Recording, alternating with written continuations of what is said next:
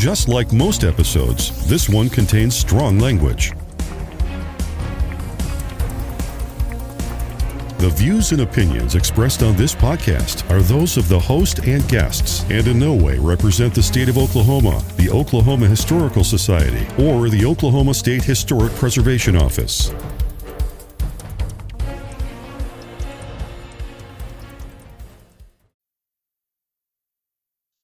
Welcome to the Musings of an ADD Mind podcast. This is your host, Jack, and I have the ADD Mind. You know, today I think is going to be quite interesting. I am starting a series where I will be talking to other adults that deal with ADHD on a daily basis and how they adapt, overcome, improvise, paraphrase R. Lee Ermey from Full Metal Jacket, and how you deal and cope with being an adult in this modern world where you don't need an attention span, but you still need to work. And this is the start of that series. Today, I have my awesome friend Jody on, and she is going to talk about how she deals with ADHD on a daily basis as she is designing buildings. So, Jody, welcome to the show. Thank you. I appreciate you coming on. Oh, you're welcome. You're welcome. I appreciate you coming on. Yeah, Jody she's a pretty cool person. She's an architect, does stuff like that, but she has done all sorts of really cool stuff. She was an MP in the Army. And were you not also a paramedic at some point? I was an EMT. Oh, okay. An EMT. Rescue. Yeah. So we're just going to go through and sort of, I guess, start out with how her, ADHD affects her at her current job. And before we came on, we were just sort of talking. She gets to work at home, which is something that with my ADHD, I'm not good at, but apparently she is. So anyway, if you want to give a quick rundown of your job and just sort of, just some of the sort of things that you deal with, trying to work and your ADHD, coping skills, stuff like that. So I'm throwing it to you. Yeah, so I'm an architect, and now I primarily work as a project manager. So I sit at my home in Oklahoma with cows tromping around the windows outside, and I'm running huge multi-million dollar construction projects all around the world, which is kind of cool. Yeah. And sometimes I'm on calls with people literally from all around the world, running the meetings and organizing the design of these projects. So I think being an architect is probably one of the ideal jobs for someone with ADD. I think it challenges you to think about problem solving, like different types of problem solving. You cannot approach design problems in a linear fashion. So I think how we think is very conducive to being a good architect and even being a good project manager for this type of work, because we don't think in a straight line A to B type manner. We do think out of the box just naturally. And Correct. Like instead of thinking in a straight line, my brain just goes all over the place. And when you're trying to do analytical problem solving and coming up with different design solutions or different construction solutions, I think it's really kind of an ideal mind frame to have, or mindset. So I think I'm lucky that it's something that the way I think is a benefit. Helpful. Now, that being said, there are a lot of challenges because I'm still working in a world not designed for me. So I've had to do quite a bit to kind of help myself stay organized and, maintain schedules and remember to send emails, even though I've already written them. And I think just the normal things that all of us struggle with when we have ADD or ADHD. So I do spend a lot of time every day trying to organize myself that I think a neurotypical person doesn't have to do. They would just remember things, and I don't. Right. I understand. The alarm on my phone, I have like 40 of them going on because someone says, hey, can you do this at this time? Yeah. if I don't have my alarm going off to tell me, there's a chance that I might mess up. So yeah, I understand completely with with what you're saying. Yeah, so I have my personal phone with alarms. I write things down. I have my Outlook calendar, on my work computer that's constantly reminding me of things. I color code everything. I mean, I'm an architect and I'm an extremely visual person. Words kind of mean nothing to me.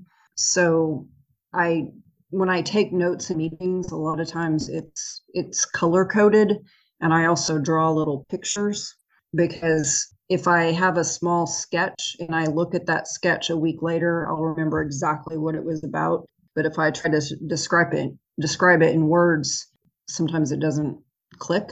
And so I've kind of had to find my own little ways to remind myself of what was important and why was I taking that note.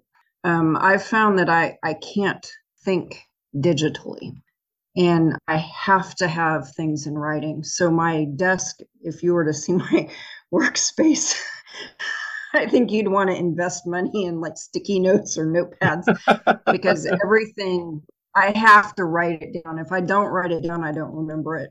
And I've had bosses and coworkers tell me, just stop what you're doing and listen to me. I'm like, if I listen, it's gone. I mean, my act of listening is by writing it or sketching it.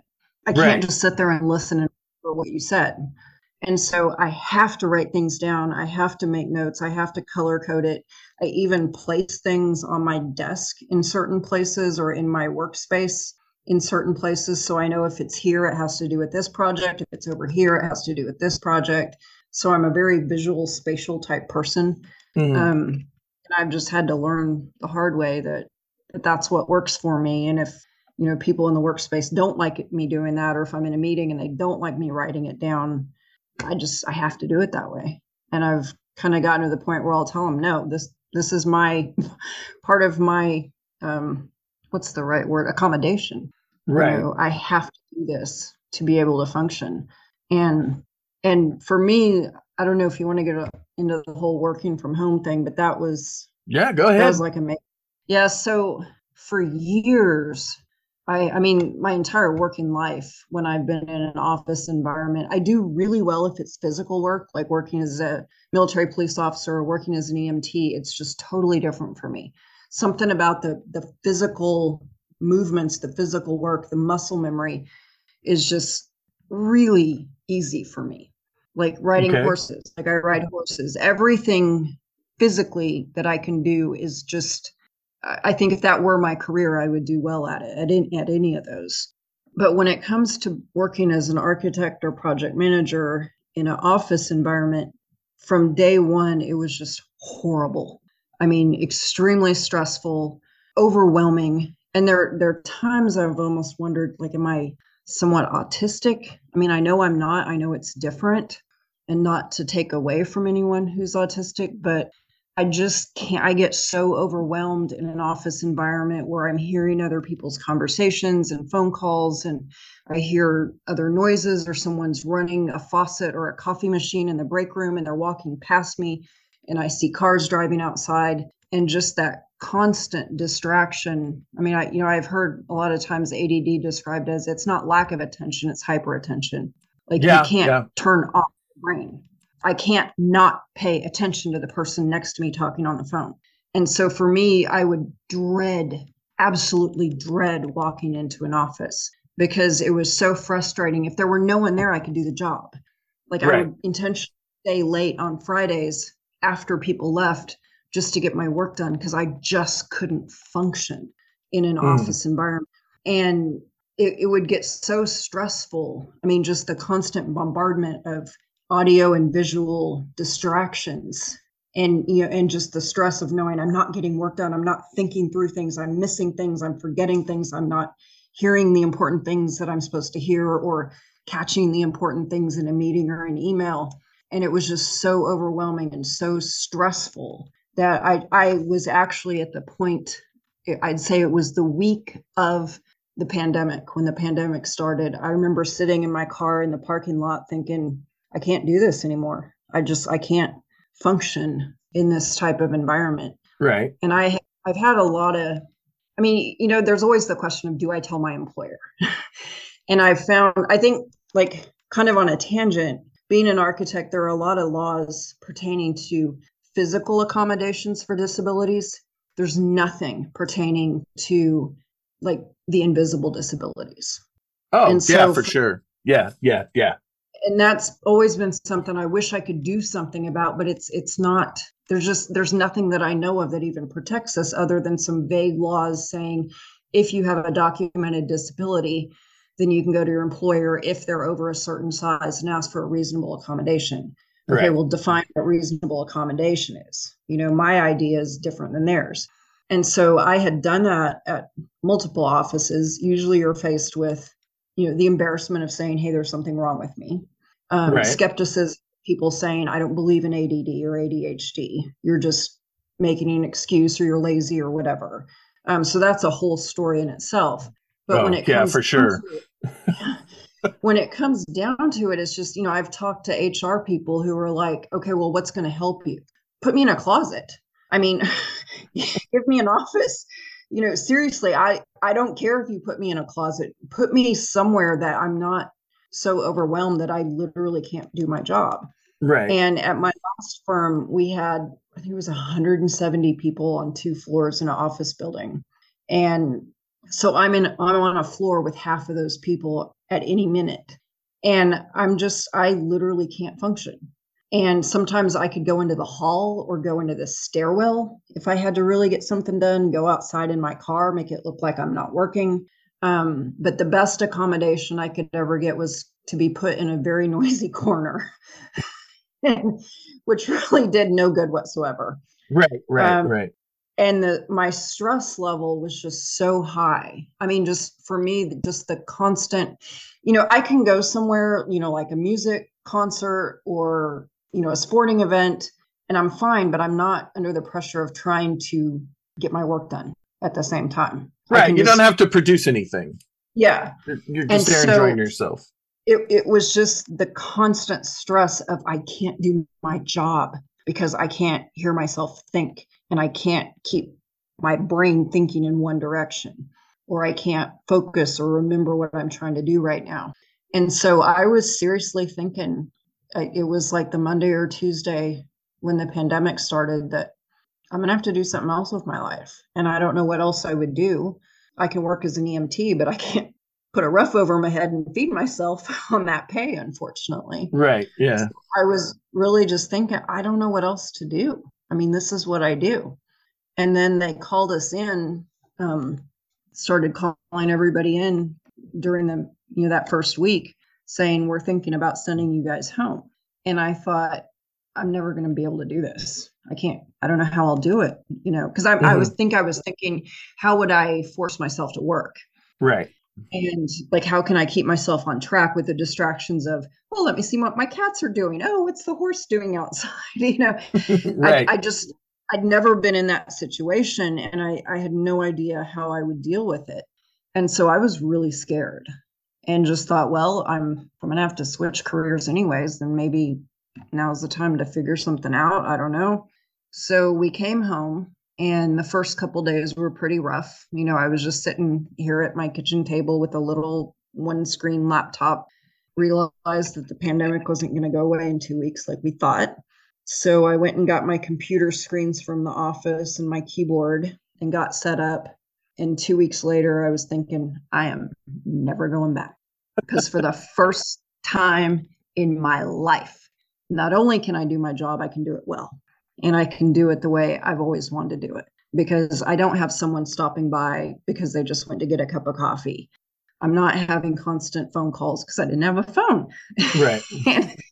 and it was quiet, and I could actually think, and I could shut the blinds on my window and not see any movement outside.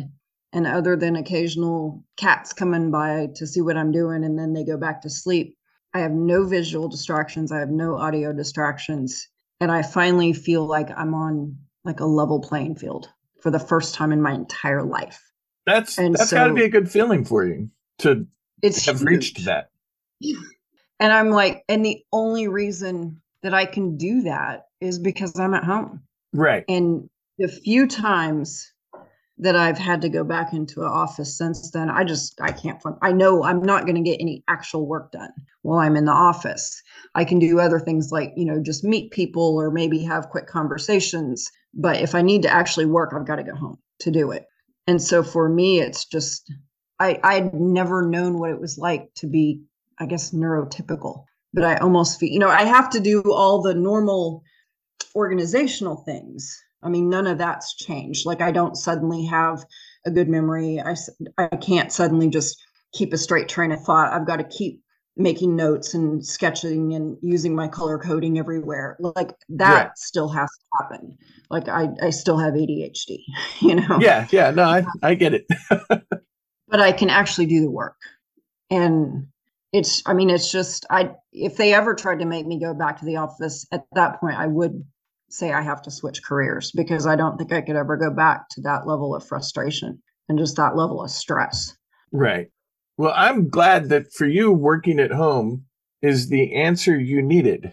For me, working at home is the complete opposite. I need to have the threat of somebody looking over my shoulder, not for real, but sort of figuratively, for me to stay focused enough to do what needs to be done. And as long as I have like an earbud in with some music going, I can't have both of them in because I have to answer the phones.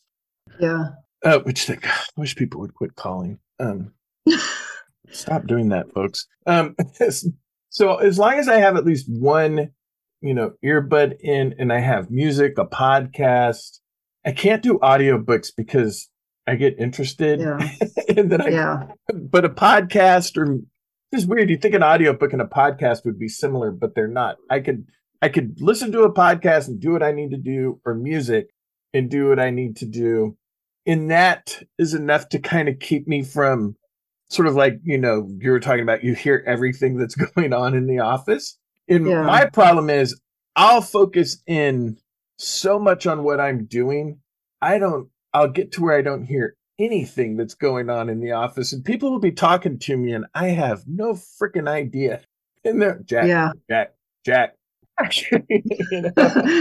But when I'm at home, I'm like, oh, hey guys. Hey, Higgins. Hi, Khaleesi. I need a snack that I just had 5 minutes ago. Anyway.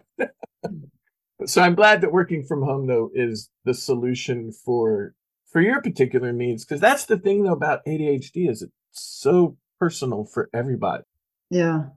And that's why you're saying, there's still people that don't think it's a real thing. And I just, I've had people say that, I don't know how many times. And I'm like, okay, you sit there. Let me get a couple people to stand around you, and we're going to scream different things at you. And then we're going to have flashing lights flashing in your eyes. And, oh, by the way, try to get your work done in the middle of all that and see how well you do. And then come tell me how I need to just not be lazy and pay attention better. Yeah. So growing up, did you have the same thing happen to you that always happened to me? Back when we were kids, there was the old handwritten report card, through elementary school, sort of, like a book style. It opened up and it had the semesters, and the teacher's hand wrote your grade on there. And always the note at the bottom for that particular semester. I do not think I have ever had a report card that did not say, does not live up to his full potential, has a hard time staying focused. Was that common for you as well? I was really good in school up until about, I guess, sophomore, junior year in high school. And then I hit the point where I realized if I'm not interested in a subject, I just could not force myself to pay attention to it. But up until that point, I was a straight A student. But yeah, how many report cards said, does not apply herself, does not pay attention, doesn't stop talking, won't stop fidgeting, won't stop interrupting the teacher. And I don't know that I think every time I was surprised because I didn't know that I did that, Right. Yeah. No, I understand. I was diagnosed in the 70s, and it was not called ADD, ADHD. I was diagnosed as being extremely hyperactive, which of course now, that's what it would be, ADHD, ADD. And They just didn't know what to do in the 70s. Teachers didn't know what to do. I was stuck on a diet. There was all these foods that, well, maybe if he doesn't eat these, it will, not make him hyper, and just all sorts of stuff. And there was just not really anything, to help. My mom, bless her heart, did the best that she could. She didn't know what she was dealing with either, but she did the best that she could. But yeah, so I know I'm not that much older than you. So when were you sort of diagnosed? Was it an adult diagnosis for you? I was in grad school. When I was little, they knew something was wrong. Just how I acted in school, talking inappropriately, just interrupting. I wasn't so hyperactive, but when I was diagnosed, I was, at that time, they called it ADD type 6 inattentive. And so I was kind of like the classic little kid who would just stick their nose in a book or just daydream. And I wouldn't hear the teacher say we had an assignment, or I wouldn't hear instructions given to the class. Mm-hmm. And so I remember at least several times that the school sent me, or my mom, I don't know, but I remember going to get tested. And every time they did that, they said there was nothing wrong with me, because I think, especially back then, they were less familiar with girls with ADD. Oh yeah, that's for sure. Yeah, no, you are spot on that. Girls having ADHDs like within the last 15 years. Yeah. And so at the time they said there's nothing wrong with her. She's just not paying attention. So I grew up constantly being in trouble because I wasn't paying attention. And I think what I took from that as a kid was there's something wrong with me. And people are acting like there's something wrong with me, but I don't understand what it is. I know I'm different from the other kids, but I don't understand why. Like, I don't know how they know things that I don't, because I wasn't really aware that while they were listening to the teacher's instructions or listening to kids talking, I was thinking about the unicorn book that I just read, Right. So I knew something wasn't right, but I never knew what it was. And I couldn't figure out why I was different or how I was different, and how did other people know things that I didn't know. And then just the constant teachers getting mad at me and people being, my mom being frustrated with me. And it was just like the message that I think I got was, I'm a bad kid. Something's wrong with me. Somehow I'm doing this on purpose, even though I don't know what it is that I'm doing on purpose. But somehow, and you don't know how to stop it. On top of it, you don't know how to stop it because you don't. I don't know what it is, and I know I'm different. I don't know what it is, and I don't know how to not be like this. So I just grew up thinking, well, I must be stupid. Like, maybe I'm just dumb. Maybe just getting good grades is a fluke. Like, I don't know what I'm missing. And so by the time I got to grad school, to architecture school, it was just so clear that there were certain subjects that were so easy for me. I mean, the more like artistic subjects, building things, there were some subjects that were so easy. And then others, I couldn't even comprehend them. And it was so stressful because that I could really clearly see that I was struggling so much more than my classmates. And that it's taking me so much longer, like literally twice as long, to study for certain classes or tests. And I still feel like I don't understand it. And I don't get, why is it so hard for me? And finally, I was stressed out, and I'd gone to the student health clinic for something. And someone said, oh, I think you must be depressed. And I'm like, oh, I didn't know I was depressed. Maybe I'm so depressed, I don't know that I'm depressed. I don't feel depressed. And so I thought, oh no, what do I do if I'm depressed? And they said, you should see a counselor. So I went in and saw this counselor. And I told her, they told me I'm depressed. And after a few sessions, she said, there's something going on with you, but you're not depressed. She said, I see depression every day, and that's not you. And so after a few more sessions, she said, you know what? Her child, I think it was a boy, had ADD or ADHD. And she said, you remind me so much of them. And I remember one thing she asked me was, what do you do if there's a tag in the back of your shirt that bothers you? And I'm like, oh, no way. Have to cut it out. Cannot think straight. I couldn't drive down the road if there was a tag in the back of my shirt itching me. Like, I would have a wreck. And she's like, you need to go get tested. And I didn't even know what ADD was. I had no clue. I mean, I'd heard of it, but I thought it's the classic little boy running around the classroom beating someone on the head with a stick, and Right. that wasn't me. I'm like, well, that has nothing to do with me. So, okay, fine. I don't know what else to do if I'm not depressed. Like, I don't know what's wrong with me. Maybe I'm just really, really stupid. And so she sent me to this, psychiatrist, psychologist lady, or whoever she was, who did a series of formal testing. Okay. And when I went back to her to get the results of the test, to sit down and meet with her, and part of it, was your normal test for that type of thing, talk to your parents, what were you like as a kid, all this stuff. When I went back and sat down in the room with her, we were talking and she said, do you know what you just did? I'm like, what? No. She said, you just stopped listening to me. You looked up at the ceiling and you were listening. There was an air conditioning sound or something in the ductwork. And she said, did you hear what I just said? And I'm like, oh, you were talking about such and such. She said, no, you didn't hear the last few sentences I said because you were listening to the ductwork and you didn't even know you were doing it. So you missed that important statement. And she said, Right. The only reason I know it is because I'm trained to watch people do that. And she said, and I have ADHD and I also was distracted by the sound in the ductwork. And as soon as she said that, I'm like, oh yeah, it made this weird clicking noise. And she said, okay, so think how many times a day you're in a classroom environment or your professor's giving you instructions and saying the paper's due tomorrow and a car went by outside and you heard that instead of hearing whatever it was you were supposed to hear. And I was like, holy freaking shit. Sorry for cussing. I have a disclaimer at the beginning that cussing occurs in this podcast, so feel free. And so that's when she said, you are classic. Yeah, at that time they called it ADD type 6 inattentive. And she gave me the legal paperwork, which I still have and still need to use today. And I took that. She gave me some information on it. I went back and talked to this counselor lady. We started talking about it. I went online, started reading about it. And I'm like, how did all these people know what was happening in my head?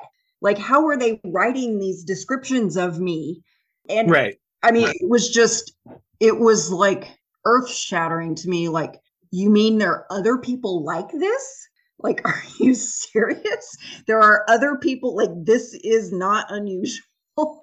And so that, I think, for me was half of it right there, was just realizing, oh, there's a name for it. Oh, and this is why I do this. Oh, and here's maybe something I can do to counteract it. So it was just, absolutely life-changing. I completely understand, because I just always accepted, okay, I have ADHD. I don't want to take medication for it. I just never wanted to, but I didn't really find out a lot of like deep dive into it until I was probably 46, 47 years old. And there are so many things that I wish I would have known, and so many things that I do that I always thought was just like being like the logical order of doing things. Like when I get ready in the morning, I have to do everything in the exact same steps. If I get out of that routine, something, will be messed up. If I go to the bathroom, for example, and brush my teeth before I put my deodorant on, that means I'll forget to put my belt on, and then I'll get to work and I'll be like, oh crap, my pants are falling off. And it's because I just swapped the order of two things. Yeah, and I have to put things in a certain place, and I get really particular. So if people come over to my house and move something, like my car keys, I will freak out. And it's not that I care that much. It's just, if something's not where it's supposed to be, I'll never remember where I put it. I'll never find it. Like, you have screwed up my world. Yeah, no, I completely understand. And it's really, kind of really only been in the last few years that I've really started to feel bad for Heather, because she is literally the only member of our family that is neurotypical. I have ADHD. Misty has ADHD. Duncan's autistic. He has Asperger's. And Emily has ADHD and OCD on top of it all. But, it's diagnosed. And then we just have her that's just like, hey, normal person. Oh And gosh. we've definitely put that woman through the ringer. But yeah, our son didn't, Duncan didn't get diagnosed with Asperger's until he was actually in the Air Force. Oh wow. Yeah.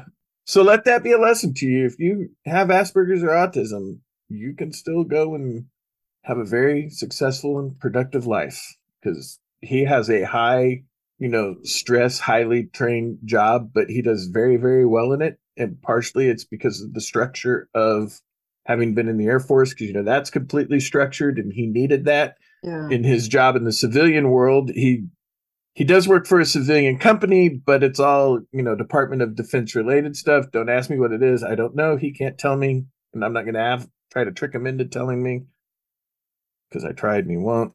But but the structure of that for him with his Asperger's is something that he needs, and he's Yeah. able to succeed because of that.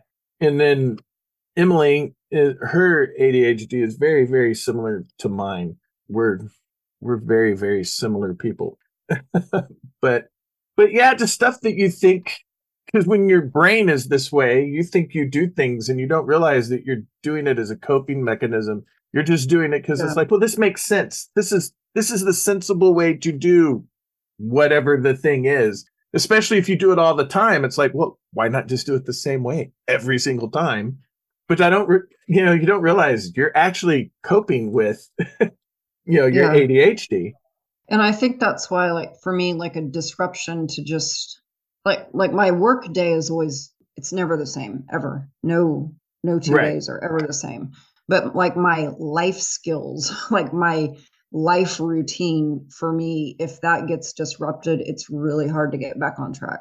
Like I Right. need to brush my teeth at this point in the getting ready process. I need to do this at this point and do laundry on these certain days. Otherwise, I might forget a week later and not have any socks. And it's like, I think that's why, I know like when I have, when I'm traveling or have people at my house, it's maybe annoying to them, but I'm like, this is how I function. This is how I remember to brush my teeth, because I did it in a certain order, in a certain way, and things were in a certain place. Because if it's not like that, I might forget to put my contacts in or something. And I mean, it's all these little things that are really a bigger deal to me, I've realized, than to other people. I'm there with you. Yeah, I am completely there. Like I said, I'm not lying when I say if I swap the order of one thing, yeah, I will forget something else, and then I'll be at work. I'm like, oh gosh, dang it, my pants have fallen off. Oh, my belt's not on. Why isn't my belt on? Oh, I did that out of order. Yeah. Or, the infamous, I better set this thing by the door so I don't forget it when I leave, because I have to take it to this person. And then I grab something else. Oh, I got to take this too. And then completely forget the thing I set by the door. Yeah. I don't know if you do that as well.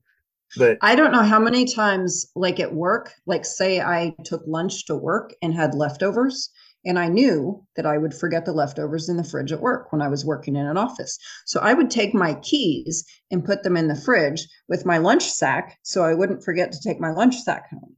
And people would be laughing because someone's keys are in the fridge. And I'm like, don't touch them. Because when I'm frantically looking for my keys at my desk, I'll be like, oh yeah, my lunch sack. Otherwise, I get home and I don't know. So there are all these weird little things that just you got to do. I mean, right. And to those of us that are doing them, we're just like, yeah, this is just like the logical way to do things. There's nothing weird about this. And everybody else is looking at you like, without hey, my keys. Right. Everyone else is just like, hey, you weirdo. And yeah, you are right. The modern world is not meant for people that deal with ADHD on a regular basis. And it's just, yeah, it can be so tough. So let me ask you this though. If you are in, say, a group setting and there are 25 other people in the room, which of course means there's, 13 conversations going on. So if you're talking to somebody, do you find that you have to like hyper super focus on what that person that you're talking to is saying? Because otherwise you will hear the conversation that's completely on the opposite side of the room. And that's what you hear. And the person that's, 2 inches away from you, you can't hear them because all you're hearing is the people talking, 35 feet away. And under normal circumstances, if it was quiet, you wouldn't care less what's going on, but you can't focus on the person in front of you. Do you have that issue? I almost can't socialize in a group. I mean, for me, it's just, I think it's like being in the office. It's just so overwhelming. If you're talking to me, I have no clue what you're saying. I really don't. And it's not that I don't think you're important. It's not that I'm not interested in what you're saying. I just can't hear you because I'm also hearing what everyone else is saying. And for me, that is such a stressful environment that I've gotten to where, especially since the pandemic, I just really avoid it. And I don't even like the thought of going to like a big restaurant with a big group, because if it's where I can just kind of sit and listen, that's fine. But if it's a situation where I'm going to be expected to have conversations and socialize, I'd honestly rather not go, because it's just, I don't mean to be rude. And I know it comes across as rude, but it's really just overwhelming. And I really prefer to just, either be in a group setting where we're just doing an activity, like we're hiking or something, and we can kind of chit chat as we're going along. But the goal isn't to have a conversation, or like this, there's just 2 people talking, or maybe just a very small group, so we can all have the same conversation. But I think for me, just like a group setting is just, since I've not been in that situation much since the pandemic, I think it's gotten worse for me. Or maybe my stress level has become more noticeable. Right. But I realize how much I don't like it and how poorly I function in that type of setting. I understand. I have people like, oh, wouldn't it be great to go to New York City? And I'm like, no, that sounds horrible. Yeah, no. Why would you want to be in like a place with that many people not respecting the 8-foot bubble I am required to have? Yes. Don't touch me. Don't bump into me. Don't look at me. Don't talk to me, please, while I'm having to watch myself getting hit by a car as I'm trying to, navigate a crosswalk or something. Yeah, no, I am there with you 100%. 100%. I understand completely. And I feel like the only people that really understand are other, people with some type of ADHD, or maybe even some autism, depending on how, far on the spectrum you are. Because, can be pretty big gap, but it can be tough. And let me ask you if you also do something I do. So Heather and I can have a conversation. I'll be telling her something. I will still, it'll say part A, B, and C. And I'll mention A and B, and then something happens. We get distracted. We talk about other stuff. And then 3 hours later, 4 hours later, the next day, we have this conversation on Friday. And then on Sunday, I'm like, oh, we never finished that. So I'll just go in there and just start talking to her as if there wasn't a 48-hour gap between what we were talking about. I'll just go in and start talking, and she's like, what the fuck are you talking about? And I'm like, well, I'm finishing that conversation we had earlier. And so you'll see her mind, and she'll that was 2 days ago, dude, and you're just now. And I'm like, well, I wasn't finished. You interrupted me. I see nothing wrong with that. And to me, 48 hours hasn't gone by. It's like 48 seconds. And well, it's like you were on a thread, you went on a different thread, and you came back to that one. Like that's fine. Right. It shouldn't matter if 2 days or a day or 5 hours have gone by. She should have remembered we needed to finish that conversation. Right? How is this my fault? She's the one not remembering. Yeah, that's but is that something that you also do? I think to me that is so normal that I don't even see why that would be remarkable. Like, of course you would finish the conversation when you remembered it 3 days later. Yeah. Why wouldn't you? Why not? Yeah. You weren't done. Yeah. You're still tired. It's not my fault you changed the subject. You should have let me finish. Makes total sense.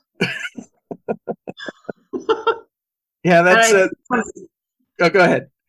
I think something else that's interesting is just I've found that so many of my friends or people who I really get along with also have ADHD. And it's probably just things like that. Like, yeah, to me, that's totally normal. We're going to start talking about something, a month later. Yeah. Like, it's just familiar, Yeah. like, Yeah. I don't know if it's a method of communication or just the way you think, but it's just, I've been amazed since I was diagnosed and became aware of it, like how many other people I know who I'm friends with that I'm almost like, oh, that's why we're friends. Because we're on the Right. same page, Yeah. Well, I know for me, I could be friends with somebody, and if we're friends, in my mind, we're just always friends. And it doesn't matter if like we haven't physically spoken in 6 months. It's as if Yeah. nothing has gone, no time has passed. And it is almost the whole start the conversation, right back up. And I have found that it's typically other people with ADHD that are the same way that I am in that regard. Yeah. And I think it's maybe something like your normal is also my normal. Yeah. Like Yeah. Yeah. most of the people are just weird, but we have the same normal. So I think there's just like a comfort level there. Like Right. I'm not trying to make myself understood or trying to fit into a box that I don't fit into. I can just kind of be my kind of normal. Yeah. And our kind of normal is a great kind of normal. Yeah. It's just such a weird thing because I just wish there was not so much. I don't know. I don't even know if I can phrase it properly, but there's just so many things that just aren't built for somebody whose brain cannot like stay in a certain mindset for 4 hours at a time. Yeah. Unless it's something you really, really like. Yeah. And then it's 12 hours and it's fine. Right. And you don't want anyone to talk to you or bother you while you're doing that thing because you're enjoying what you're doing. And if they bother you, you will never get back into it. Exactly. Which I could see where your job would work for you, though, because it is different every day. And that does make it easier for you, when your mind is kind of always in flux to get to do something like that. So, yeah, I totally get that. And I could not do a job that was repetitive because I think I would go insane. I couldn't deal with it. To me, that would be more stressful than anything. Right. To just have to do the same thing and have to think about the same. I don't think I could do it. Which is probably why being an EMT was something that you enjoyed, because if there's ever a job that is not the same thing, right, being an EMT would be it. Right. That would definitely be it. So while I'm thinking about it, the next time we get together, we should totally just ADHD the hell out of Heather and just annoy the crap out of her.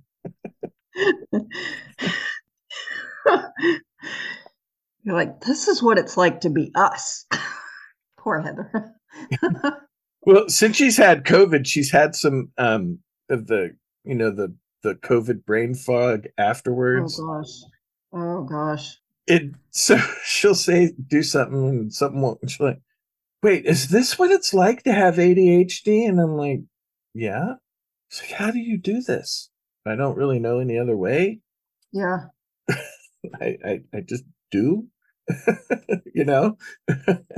But yeah, no, we should definitely just ADHD and just bother the snot out of her the next time we get together. Poor Heather. Sorry, Heather. Yeah, she's used to it. Emily and I used to do that to her all the time. She'd try to tell us something and then it would spark something with M, and we would go on like these 40-minute things that her and I found hilarious. And Heather would just sit there getting irritated because she just wanted to finish her point, and Emily and I just would not allow it as we went on these ADHD, moments. And it didn't help that she's so similar to me with how our ADHD is and how our minds work. So we would just like become like this fused ADHD entity. And poor woman. Yeah. Yeah, I know for a while I took medication And I remember I was really nervous about it, and I'd gone to a doctor and he recommended it. And the first month, I only took like a quarter or half of the dose of what he recommended. And I don't think it really did anything. And he kind of scolded me for it and said, no, you need to just try the full dose and see if it helps you. And so the next appointment I went in, and I literally felt like I was slurring my speech. Right. Because I felt so slow. And I remember talking to him and he said something like, this is what normal's like. And I'm like, this is really freaking boring. I don't like it. I can't think. I can't do anything. Like everything's so slow. And I told him, I said, I feel like I'm slurring my speech. And he said, no, you're speaking normally because your thinking has slowed down. I'm like, not for me. I don't like it. And I just thought, how sad to be so boring. So I get that. I actually, because I just drink water, so I'm always getting water from, the fridge with the water dispenser in there. Yeah. But it doesn't dispense water like fast enough, like when you turn the faucet on. And I literally get bored waiting for my cup to fill with water. Oh yeah. Yeah. I'm like, this should be boring. Like, one of the worst things, like, so in the morning, I have like this whole little routine. I turn on the computer. There's no way I can sit there for the whole length of time for it to come up for me to type in my password. So I turn on the computer and then I go fill the cat's bowl and then I come back and do this. And then I type something in. Because, to sit there for like 30 seconds, it's just so boring. Yeah. Yeah. No, I feel you. I feel you, Jody. I'm in the same boat. I think we have some differences sort of in how our ADHD works, but I think we also have a lot of similarities in how it is for both of us. Yeah. So what was it that made you decide to stop taking the medication for it? I started having side effects. Oh yeah, that's probably a good reason. Yeah, well, I took it for years and it really helped me function like in a non-ADD world. Like it helped me work in an office environment better, not be so distracted and so irritated. But then I started having like a higher heart rate and higher blood pressure. And I remember when I'd started the medication, the doctor had told me, you're not going to be able to take this forever. It's not a lifetime thing and it's not a cure, but it's just a Band-Aid for now. Like my big goal was to get through grad school, and it made a huge difference. I went from barely being able to function to graduating second in my class. And I think that was 100% being diagnosed, knowing what was going on, learning how to deal with it, and absolutely the medication. For me, I think that's what did it. But I remember the doctor saying, you've got to find other methods to cope because you can't take it forever. It's going to catch up with you. And it caught up with me sooner than I had expected, because I thought maybe I'll get through to retirement before I can't take it. And it was long before that. So I hung on for a while, and finally my regular doctor said, okay, you got to stop this. So I did. And that's when everything, like work wise, just got horrible, because it was full blown ADHD in a noisy office environment. And no, fortunately my office is for the most part pretty quiet, which helps. But like I said, if people come up and start talking to me, if I'm focused on something else, I have no idea, because it's like once I get the focus in, it's like, okay, I'm focused, and like the sort of the rest of the world kind of goes away while I'm focused on that. And then as soon as somebody interrupts me and takes me out of it, I can get back into that. It's not like instant. It takes time for that. But then again, the way I hyper focus on something isn't actually a good thing either. And I've had people tell me, once I got to know them better, that they thought I was mean, because like if someone would come up and interrupt me, I get really irritated. Right. And it's like, it's not you. I'm not mad at you at all. I don't care who you are. It's just so irritating to be taken out of the mode that I was in, and knowing that, it's like the stress of knowing it's going to take me I don't know how long to get back to where I was. And that's been interrupted and derailed. And I'm not ready to talk to you right now. I can't think about what you're saying right now. I need a warning. I can't just jump from one to the next. And now you've made me pay attention to you, and you're going to expect me to go back to what I'm doing, and I can't do that. So it's kind of like a mini meltdown. Like, I can't do either. So I just get pissed off. And then people are like, she's really rude. And I'm like, no, you interrupted me. Yeah, I was in my own little thing. I was fine. Yeah, I'm forever. Someone will start talking to me and forever going, wait, what was that? Could you say that again? Yeah. And I don't know how to say, maybe it would work better if you got my attention and then you started talking to me or passing on the information you needed me to hear. Just don't come up to me and just start telling me what you need me to hear, because it takes me, you're halfway through saying what you're saying before I realize I'm even being spoken to. Yes. Thank you. Yes. Like, I'm still processing the fact that you're talking to me and I'm still trying to think about what I was doing 2 seconds ago. So give me a minute to adjust here. Yeah. Walk up, Jack. And then when you realize, okay, I am now picking up that I am being spoken to. Give me like another 10 seconds and then give me whatever the information you're trying to give me. Right. Because I need that. And I don't know how to tell coworkers that that's what I need. Some of them are better and they've picked up on it and they just do that. And then others don't. And then they get offended. And then they're mad that you didn't hear what they were saying. I think my coworkers are just used to me having to say it again. Yeah. But yeah, my neurotypical friends, this is not a joke. Don't sit there and think, people are making ADHD up. No, our brains are wired differently. I don't know what it is. I don't know if like my right and left half of my brain communicate better than others. And, and that's part of the problem because I got too much going on just in there, with parts in like a normal, typical brain that aren't connected, and they're connected in my brain. I don't know. Yeah.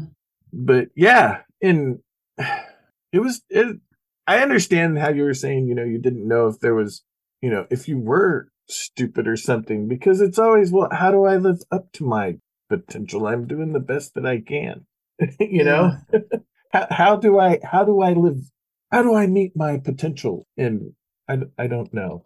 It sounds like you've had a lot of the same struggles. So, and I wonder if it's like, I have a friend who has a little boy who has ADHD, and I think they got him tested pretty quickly. Mm-hmm. But I still wonder, like, what's it, have they really gotten better, especially with like girls, or maybe with the kids who don't have as classic of symptoms? I mean, because I really think ADHD is also a spectrum.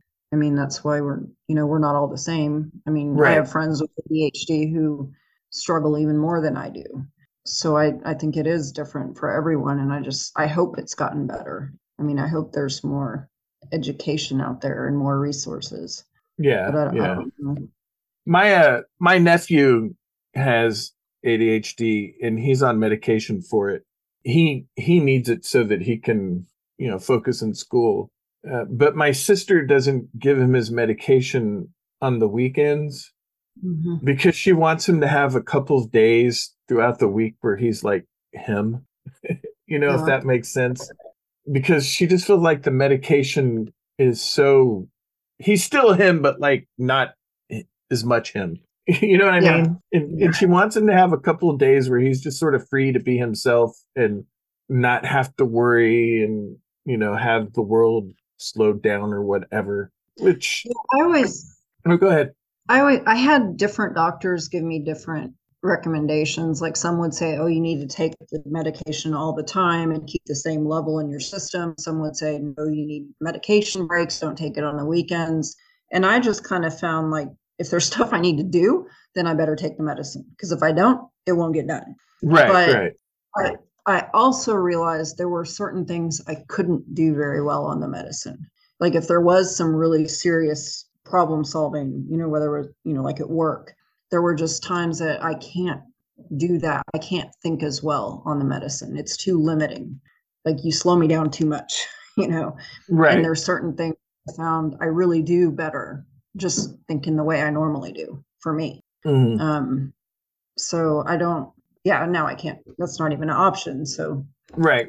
but I think I'm more like not on the medicine. I do, I guess in general, just feel better. I mean, just more like things are harder, but my mind works faster.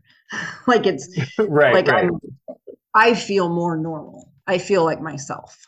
I'm not Yeah. a slowed down version of myself. Right. So, believe it or not, we've reached an hour of recording time, but I do have sort of one other thing that I was curious about. So when you are at the Scottish festivals, because you are the rep for Clan Douglas, the actual meaning of that word, not the perverted version that racists put out there, the real Gaelic version that starts with a C. for Clan Douglas, and you do go to Scottish festivals. Does sort of the ADHD and everything, does it help you, give you problems, a little bit of both? It gives me problems. Like if there's just a couple people who come like to the tent at one time and I can sit down and just have a conversation with them, that's great. But usually, like after the Saturday afternoon clan march, clan meaning Scottish clan, when you usually get an influx of people at the tent and there's a lot of people there, I just struggle. I mean, it's really, and I always worry afterwards, like, did I actually hear what that person said? Was I coming across as rude because I just couldn't focus on what they were saying? So yeah, when there's a lot of people there at once, it's hard for me. Yeah. And because I'm there representing our group, I think I probably feel worse about it than if I was just, going out to a dinner with people, because I want to give a good impression. I want to answer people's questions or talk to them and make them feel important. And sometimes I know that I can't do it. It's just too much. Right. Yeah, I can understand that.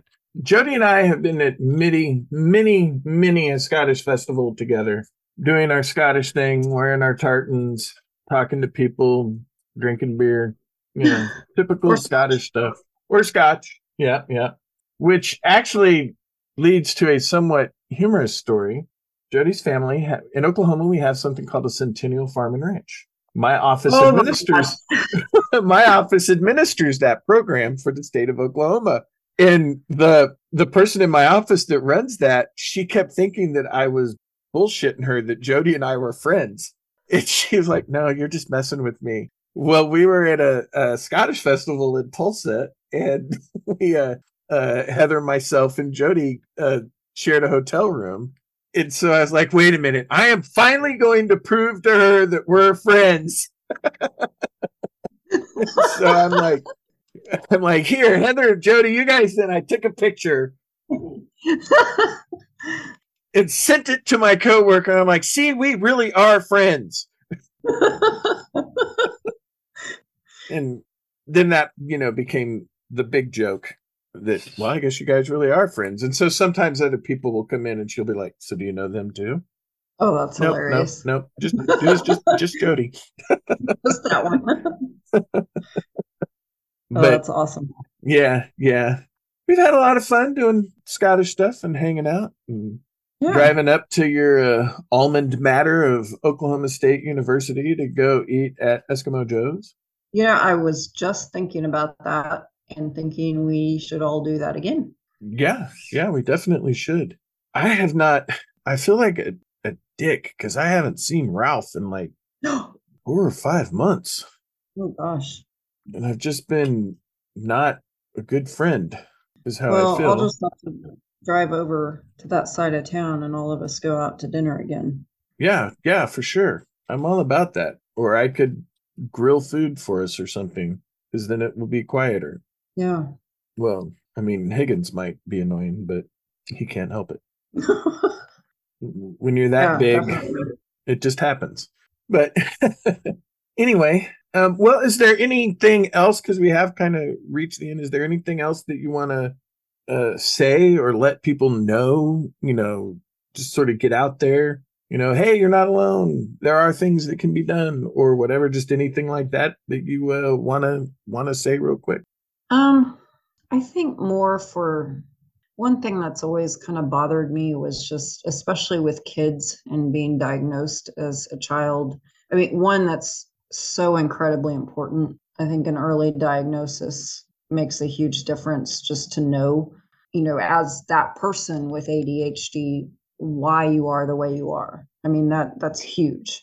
Right. But also, like, for parents of kids, just don't see it as, oh no, my kid has ADHD, because you're going to spread that attitude to them. Like, they're going to know that. If you're thinking that this is something detrimental or something negative, I guarantee that kid's going to pick up on that. And they're going to interpret that as there's something wrong with me. I'm doing something wrong, or I'm bad. And so I think it's a challenge to parents to, especially parents who don't have ADHD themselves, who don't understand, to just be like, you know what, maybe your kid doesn't have the eye color that you wanted them to have. Maybe they don't run as fast as you want them to have. Your kid's who they are. So just accept them for who they are.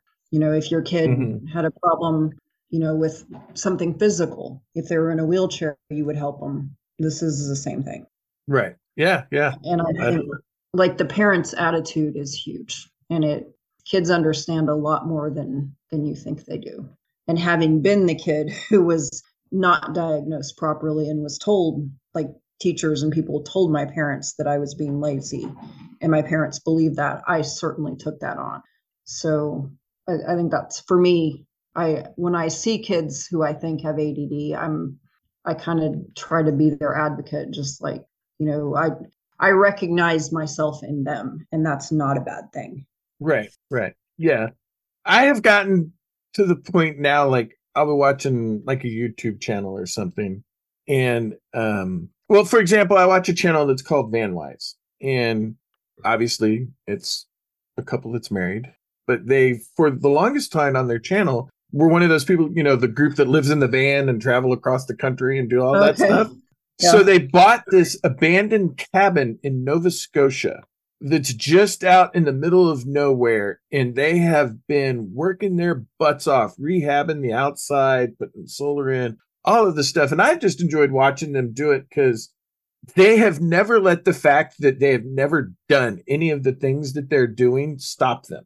And they just go in, they do it, they bust their ass. In the transformation of the year and a half that they've, been at this cabin, it's incredible. And I've really enjoyed watching it.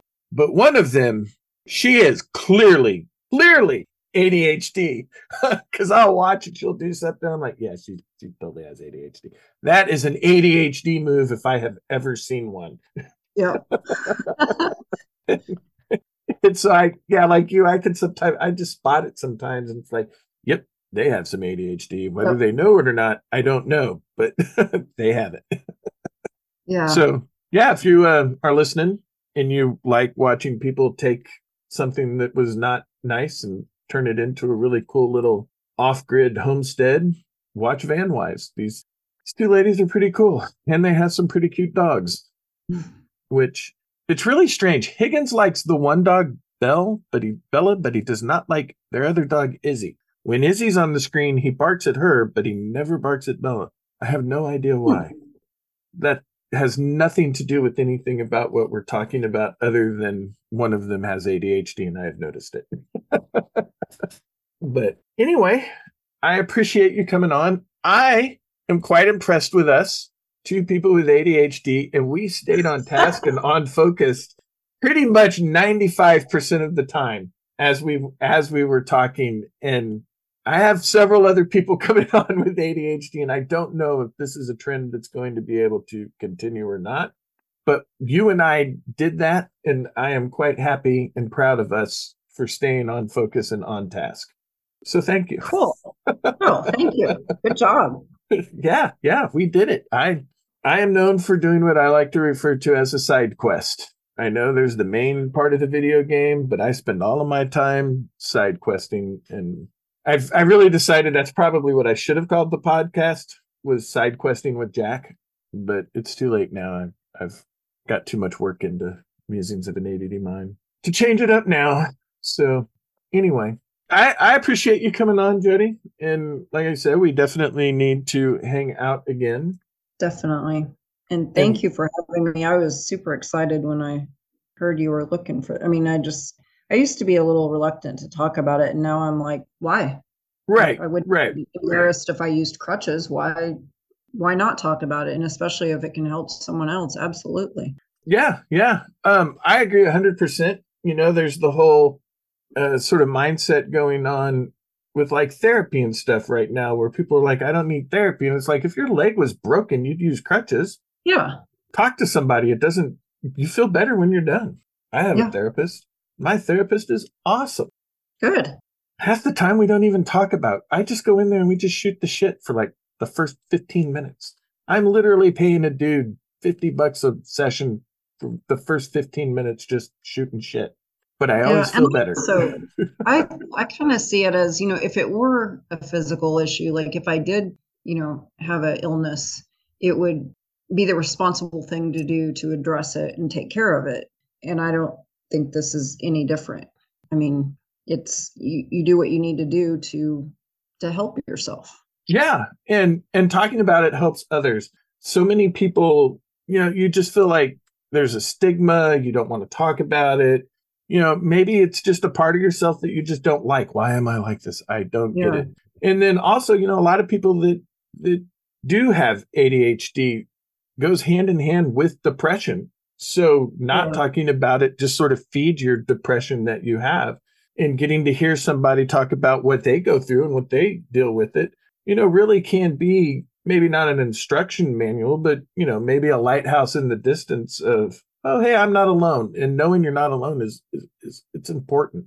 And just knowing, okay, well, I struggle with XYZ, and then hearing 3 other people say, well, I did too, and here's what I did that worked for me. Yeah. And maybe that same thing doesn't work for you, but maybe it makes you think of something that does. Yeah. Yep.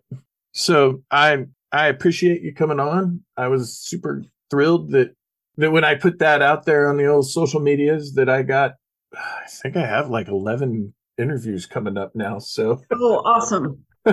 So yeah, it worked out well, and I'm glad that you were one of the people that chose to come and talk about it. So it's nice. I'm looking forward to all these other interviews. Don't know if I'm looking forward to the multiple hours of editing, but oh gosh. that's part of it. But anyway, with that, I'm going to go ahead and sign off. Going to do it in the way that I always do. So remember, everybody, try to live your life in a way that would make Bob Ross proud. Bye. Thank you for listening to Musings of an ADD Mind. If you enjoyed this podcast, or even if you didn't, please hit the subscribe or follow button.